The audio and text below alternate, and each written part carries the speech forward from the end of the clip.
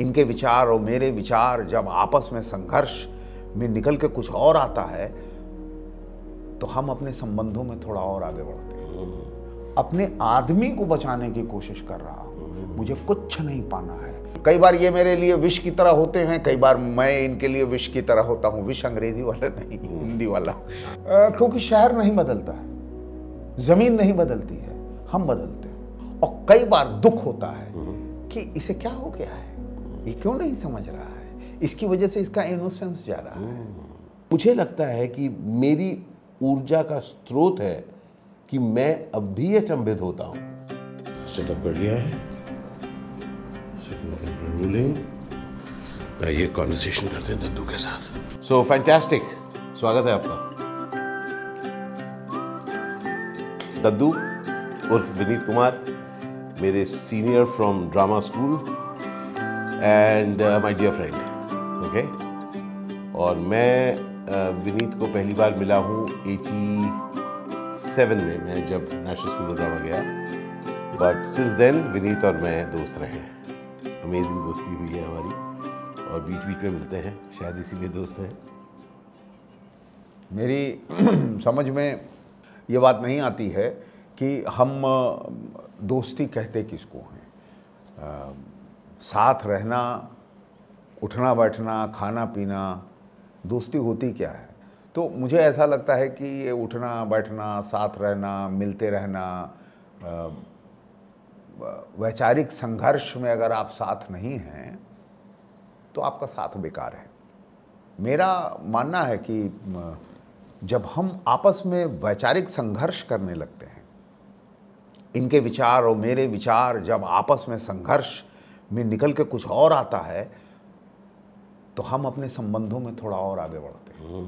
Agreement में क्या है कि चलो आप पार्टी में मिलते हैं या फिर खाए पिए मस्त रहे, हो गया। बहुत इंटरेस्टिंग चीज़ है जो मैं समझा हूँ विनीत के इस कथन से कि friendship is not just about agreement कि मैं उसके मेरे विचार बहुत मिलते हैं, है ना।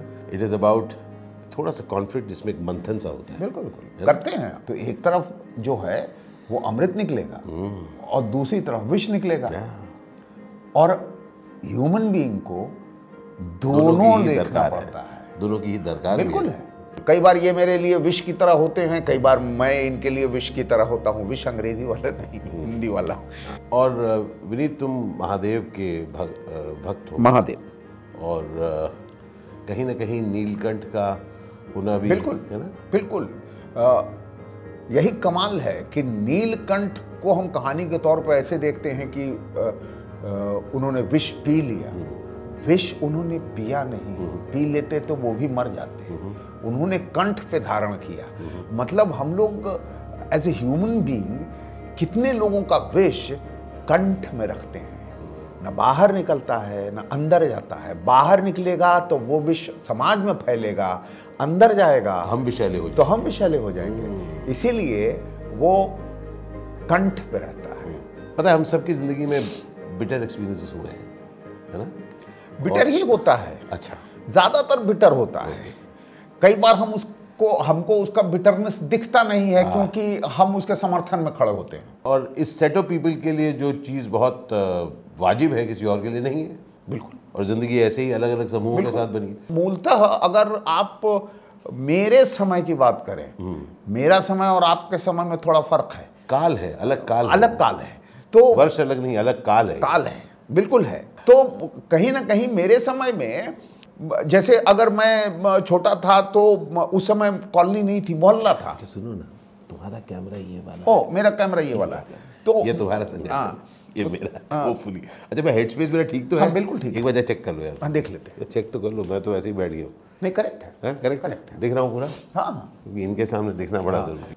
कमाल दिख रहा हो भाई। हाँ भाई, कमाल दिख रहा हो एकदम चकाचक। चलो, तो पहले मोहल्ला होता था। तो मोहल्ले में जैसे मान लीजिए कि मैं निकला, अपने दोस्त आए, मैं निकला तो गली में एक बुढ़ा खटिया पे लेटा हुआ है और वो आज की तारीख में गरीब कहलाएगा।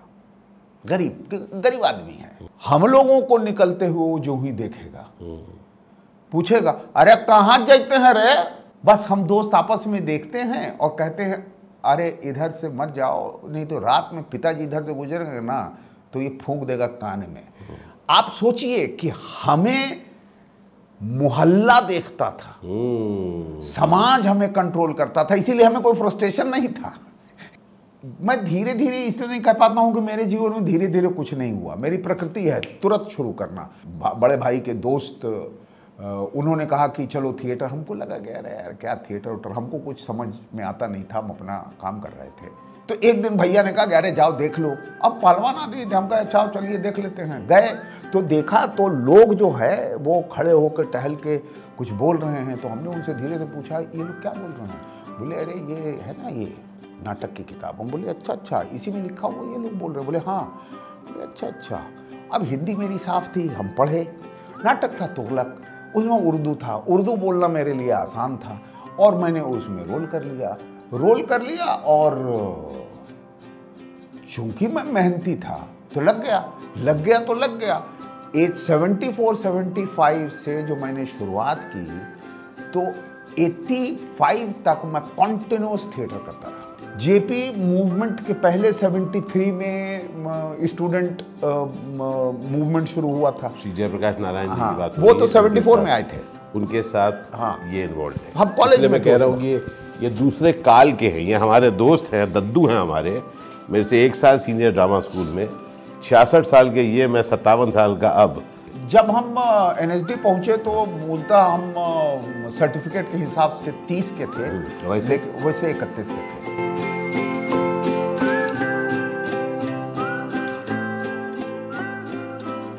कहीं ना कहीं विनीत, हम लोग जब जिंदगी में कहीं ना कहीं कुछ हमको चीज़ मिल जाती है तो आपको ऐसा नहीं लगता कि हम उस चीज़ के खो जाने के डर से बाकी ज़िंदगी काटना शुरू करते हैं? जीवन का सत्य यही है कि पहले अर्जन, कि ज्यों-ज्यों आप अर्जित करोगे त्यों-त्यों खोने का डर भय बढ़ेगा। इसीलिए ज्ञान जो है कभी भयभीत नहीं करता है। हाँ, लेकिन हुरूर करता है। हाँ, विदेशों में जब हम देखते हैं अमीर लोग तो उनके अंदर ये भाव नहीं होता है कि ये डरा हुआ आदमी है। हमारे यहाँ जो धन वाले लोग हैं वो डरे हुए रहते हैं। तो तमगा इंपॉर्टेंट है मेरे ख्याल से दुनिया में। अगर हम देखें कि लोग तमगों पर खड़े हो जाते हैं, डॉक्टर साहब ऐसे खड़े हो जाते हैं, क्या फ़र्क आया उस इंसान में जो कहीं ना कहीं छोटे कस्बों से पहले पहुंचा दिल्ली और दिल्ली से उसके बाद छिटक कर पहुंचा मुंबई, उस समय बॉम्बे? मेरी कहानी थोड़ी अलग है। वो कहानी जैसा है कि मुझे आज भी फिल्मों का शौक़ नहीं है। मुझे अपने जीवन में फिल्म करना ही नहीं था। और जब मैं NSD पहुंचा तो मैं खाली नहीं था, मेरा घड़ा भरा हुआ था। लेकिन उस घड़े में जो चीज़ थी उसको डिसिप्लिन्ड कैसे किया जाए ये काम करना था।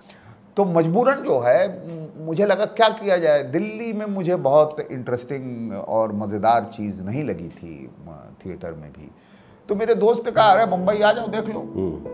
मैंने हमको याद है 19 नवंबर 1989 को मेरा बक्सा 1 by 1 Shastri Nagar linking road extension पे उतरा।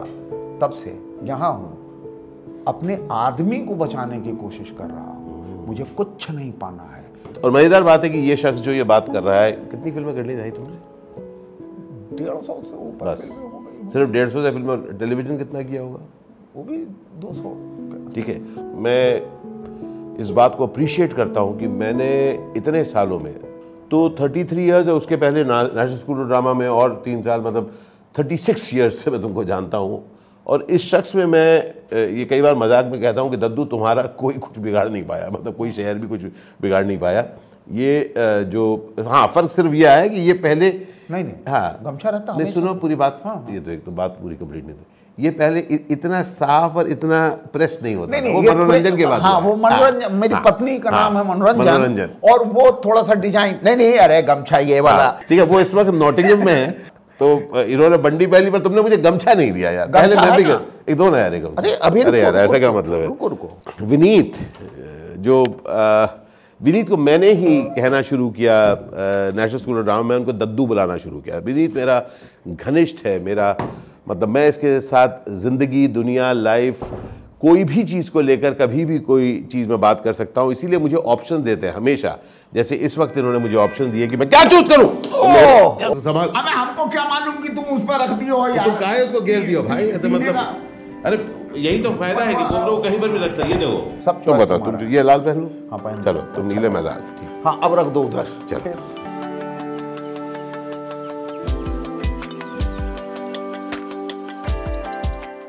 मोगली छोटा सा था तब विनीत घर के सामने बोला, आज कैसे हो मोगली, ठाड़ जो मारा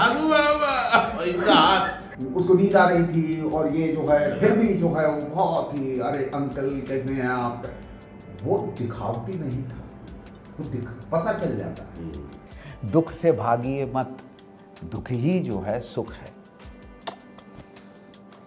अल शुक्रन बंधु अल शुक्रन दद्दू। अभी देखिए वो पुच्छ से कर लेगा इधर का, ऐसे कर, ये हमको लगता है कि किसी के, देखिए देखिए देखिए।